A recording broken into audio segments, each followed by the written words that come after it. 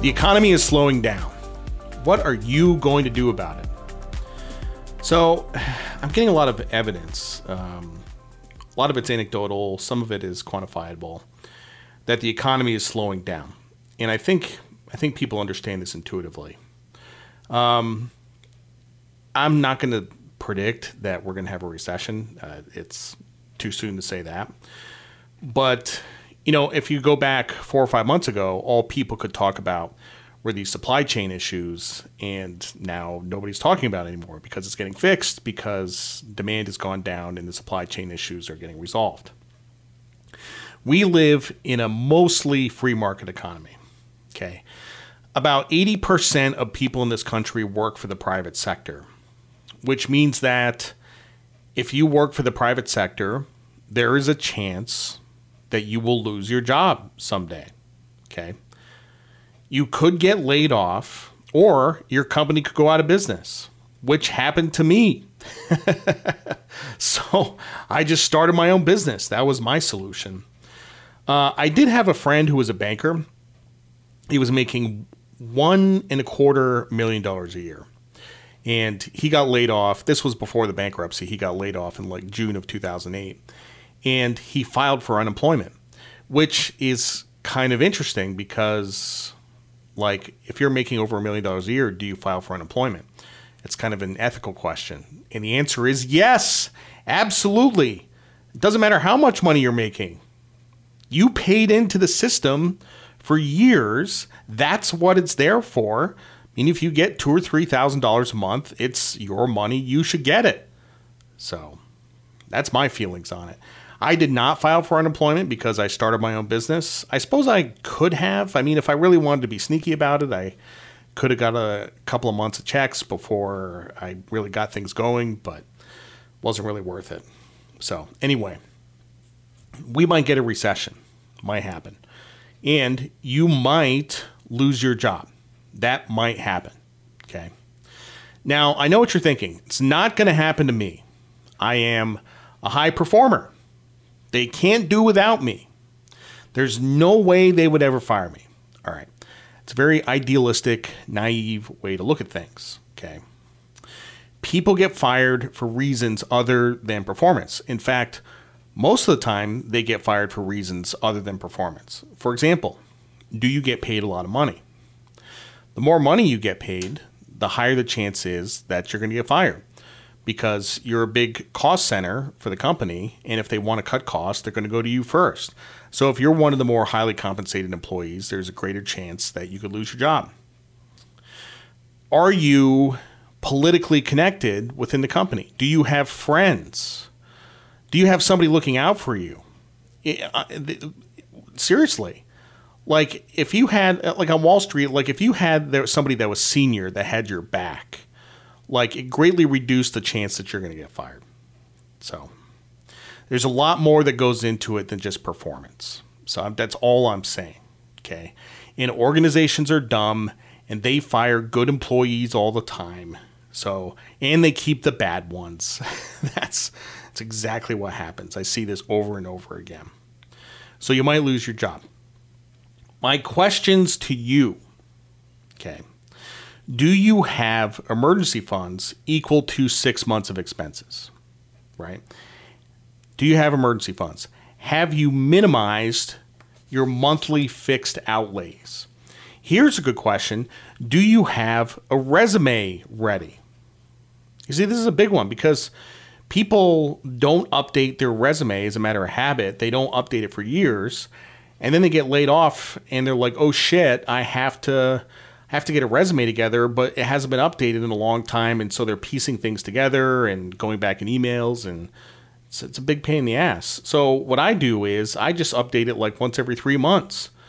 I update mine all the time. And the funny thing is that being self-employed, there's probably no chance I'm ever going to need it, but I update it anyway. Actually, there have been chances when I've needed a CV. When I applied to grad school, I needed a CV, so it was good that I kept it up to date. So the other thing you need to work on is your network. And I really hate the term network. I don't like the term networking. It's too formal. What I'm really saying is that you need friends. Okay. And what this means is, see, there's a couple different types of people. I am one of these people that maintains relationships over time, right?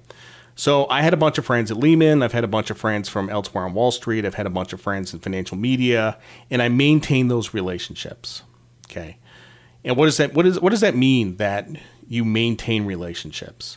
Well, you keep in contact with people. Like if you haven't talked to somebody in a couple of months, give them a call. Say, hey, what's up? What's new in your life? What's going on? How's it going? This is what being a friend is all about, right? So yes, you want to be friends with people, but there's also an ulterior motive, is that if you ever get laid off and you're looking for a job, if you haven't talked to these people in years and now suddenly you need their help, hey, I'm Jared. I'm sorry, we haven't spoken in 4 years, but I need something from you. It's not really a good position to be in. So you want to maintain those relationships. Okay. I mean, seriously. So you have to build the network. You have to maintain the network. This is like a daily habit that you constantly have to do. You have to keep in contact with these people. And remember, this isn't a network. These are your friends. And you know what happens is as people get married, they have kids, they have families, they have houses, they have lacrosse practices, they have all this bullshit, and they get super busy and they don't stay in touch with their friends. I mean, they're very focused on their family, and yeah, that happens. But you gotta make time for this. So, I really feel strongly about this. I do. Now, if you reach out to your friends for help and they don't help, then you just found out who your friends are. And I've been through that before, and that's fine. So I don't recommend looking on job sites for jobs. Like, I don't even know what the job site is these days, whether it's Indeed or Monster.com, or I don't know what the new mousetrap is. But it's kind of a crapshoot if you're looking at a job site, because you don't know anything about the culture of the firm. You don't know about anybody there. You don't have anybody vouching for you. You're just kind of a piece of the puzzle. Like, it's, I don't know. I recommend, I guess I've only applied for one job, and that was a job at Lehman. But I did have contacts at Lehman. Okay. So it wasn't like I just applied off a job website, right? And if I ever, just say, for example, I ever have to apply for a job again, there is 100% chance I'm going to be doing it with people I know, with the contacts that I've made throughout the industry. And those are the best opportunities, because it's the people that know you. So what else? What else if you get laid off? Well, cash in the bank, lower your monthly bills, have your resume up to date. Be prepared to do a little austerity. Maybe you were taking a big vacation over Christmas. Maybe it should be a small vacation. Okay.